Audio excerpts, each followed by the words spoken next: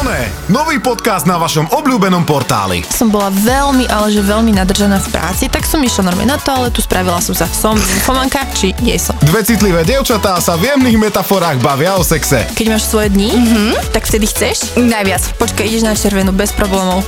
O televíznej kultúre. Pre mňa je chlap v porne niečo vtipné. Proste to je pre mňa vtipná postavička. Oné, dostupné od 1. novembra na comedypodcast.sk a na všetkých streamoch. Dobrý deň, je štvrtok 5. novembra a vy počúvate Comedy News. Dnes s Vratkom Plavčíkom. Prehľad správ. Matovič vyľakal Kim Jong-una. Kvôli diplomovke sa už neoplatí vraždiť. Zákaz vychádzania neplatí pre zombíkov a upírov. Z domova. Severokorejský diktátor Kim Jong-un spozornil potom, ako sa na Facebooku objavil status nášho premiéra, kde sa píše toto. Spolu sme silnejší ako vírus a hoci máme našu vlastnú slovenskú, medzičasom odskúšanú atómovú zbraň na COVID, bude to ešte veľmi ťažké. Ale dokážeme to. Kim dokonca zdvihol telefón a volal priamo Matovičovi, ktorému sa aj dovolal, lebo ten je medzičasom v karanténe, keďže bol v kontakte s pozitívne testovaným. Všetko si vysvetlili, aj keď my tomu stále nerozumieme. Testovanie ľudí nie práve najspoľahlivejším testom by sme k bombe moc neprirovnávali, ale akceptujeme, lebo nie je vylúčené, že premiérovi pri tomto výroku už stúpala teplota. Vládny kabinet odsúhlasil návrh zákona koaličných poslancov na odnímanie vysokoškolských titulov. Z predloženého materiálu vyplýva, že odnímanie vysokoškolských titulov by zverilo do pôsobnosti školy pod princípom, kto udeľuje, ten odníma. O neplatnosti štátnej skúšky by tak ponovom rozhodoval rektor univerzity v prípade, ak by absolvent záverečnú prácu alebo jej časť preukázateľne nevypracoval alebo úmyselne neoprávnene použil časť inej práce, či už skopíroval celú a takto získal výhodu, ktorá mu dopomohla k ukončeniu štúdia. Tiež vtedy, ak bude absolvent právoplatne odsúdený za úmyselný trestný čin, ktorý mu dopomohol získať titul. Ak sa teda chystáte zavraždiť svojho spolubývajúceho na intráku, aby ste získali jeho diplomovku, tak to nerobte. Neuznajú vám ju. Okres Gelnica je smoliarom roka. Limit na druhé kolo je 0,7 pozitívne testovaných a hádajte, koľko má Gelnica. Presne, 0,71. Primátor okresného mesta ale tvrdí, že majú iné čísla. Prešiel si záznamy a zistil, že 12 pozitívni boli zo susedných okresov, keďže sa im nechcelo stáť v radoch. No dobre, pán primátor, ale ruku na srdce. Viete, koľko pozitívnych Gelničanov sa testovalo inde ako v Gelnici? A koľko Gelničanov sa netestovalo a sú pozitívni? Tak keď to do víkendu stihnete zrátať, tak sa môžete odvolať. Odkazuje starostovi šéf krízového štábu. Zákaz vychádzania potrvá do 14. novembra. Obmedzenie pohybu sa nevzťahuje na osoby s negatívnym PCR testom alebo antigénovým testom na ochorenie COVID-19 vykonanom v rámci celoplošného testovania. Rozhodla o tom vláda na včerajšom rokovaní. Koho sa to netýka? Keďže zákaz vychádzania neplatí v čase od 1 hodiny do 5 hodiny rannej, tak najmä upírov a zombíkov. Vlkoláci majú smolu. Zo sveta. Podľa Romana Chlíbeka, ktorý je vedúci epidemiologickej skupiny pri Českom ministerstve zdravotníctva, sa v Čechách upustí od celoplošného testovania a zavádza sa efektívnejšie cielené testovanie. Slovensko počas predchádzajúceho víkendu otestovalo viac ako 3,6 milióna ľudí a nákaza sa potvrdila len u vyše 1%. Ale podľa Chlíbeka testovanie na Slovensku veľa úžitku neprinieslo. Len sa potvrdilo, že premorenie populácie je nízke, povedal. Ešte je tu možnosť, že premorenie až také nízke nie je, ale je nízka schopnosť testu ochorenie detekovať. Pápež prijal v stredu na audiencii vo svojej súkromnej knižnici približne 10 kňazov, ktorí sú mu k dispozícii a prekladajú súhrny z jeho lekcií katechizmu. Naživo streamovaná audiencia je tou istou formou, akú František využíval aj počas takmer trojmesačného lockdownu vo Vatikáne na jar a v lete tohto roka. František v úvode povedal, že audiencie v knižnici pomôžu zastaviť nákazu. No hurá, tak problém je vyriešený. Netreba vakcínu, stačia audiencie v knižnici.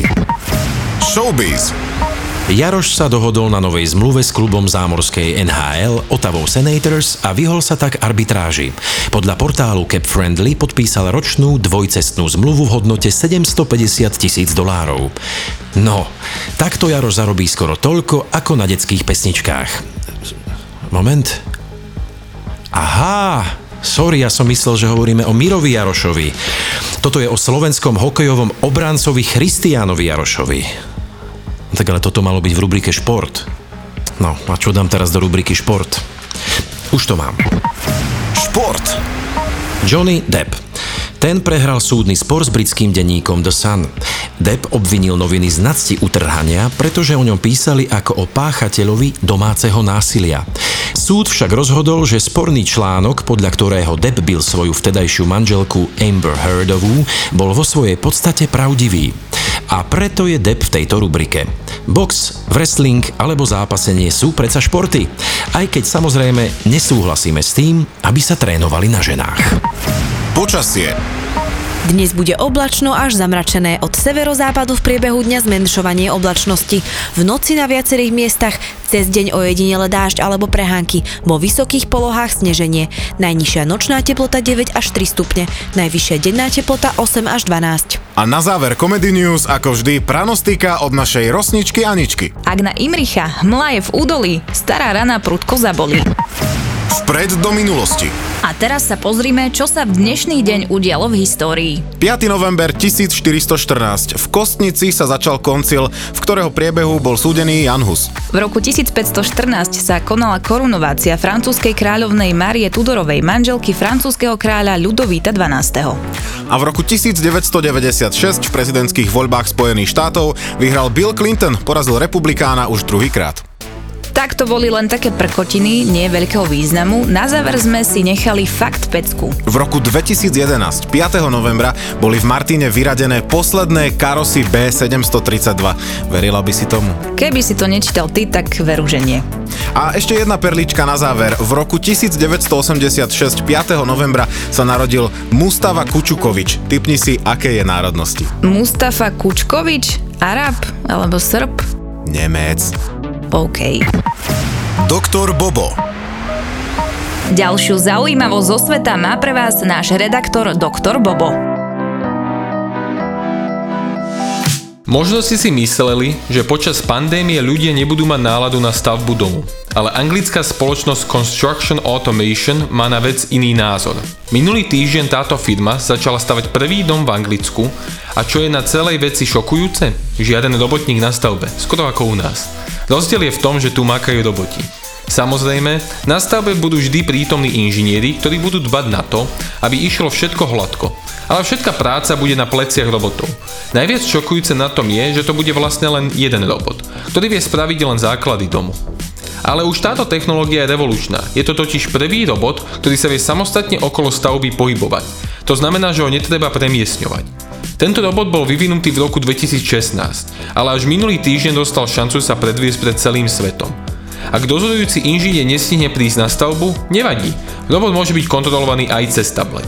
Zatiaľ nevieme, ako celý projekt dopadne a ani samotní inžinieri nevedia odhadnúť, koľko to bude robotovi trvať. Ale je veľmi pravdepodobné, že v budúcnosti vám namiesto dodávky s SPZ-kou Námestova príde na stavbu hypermoderný robot. Ďalšie zaujímavosti zo sveta si môžete vypočuť na Comedy Podcast v podcaste Doktor Bobo. Mechanik zabijak. Pre všetkých motoristov je tu rada od nášho mechanika zabijaka. Čo znamená, že auto neprešlo losím testom. Ten losí test, ako ľudia, ktorí to poznajú alebo si to nájdú na internete, to je v podstate vyhnúť sa v rýchlosti nie nejakej extrémnej, ale treba v mestskej premávke vyskočí vám do cesty cyklista dieťa a rýchlo ho obísť. Tak takýchto v tom manéveri z pruhu do pruhu, keď niekto trhol viac tým volantom, tak pri tomto sa vlastne tie auta prevracajú. Ďalšie rady pre motoristov si môžete vypočuť na Comedy Podcast v podcaste Mechanik zabijak. Fúrik na záver. Jedna blondína kričí z jednej strany rieky na druhú na svoju kamarátku. Ako sa dostanem na druhú stranu? A tá druhá značením odpovedá: veď už si tam!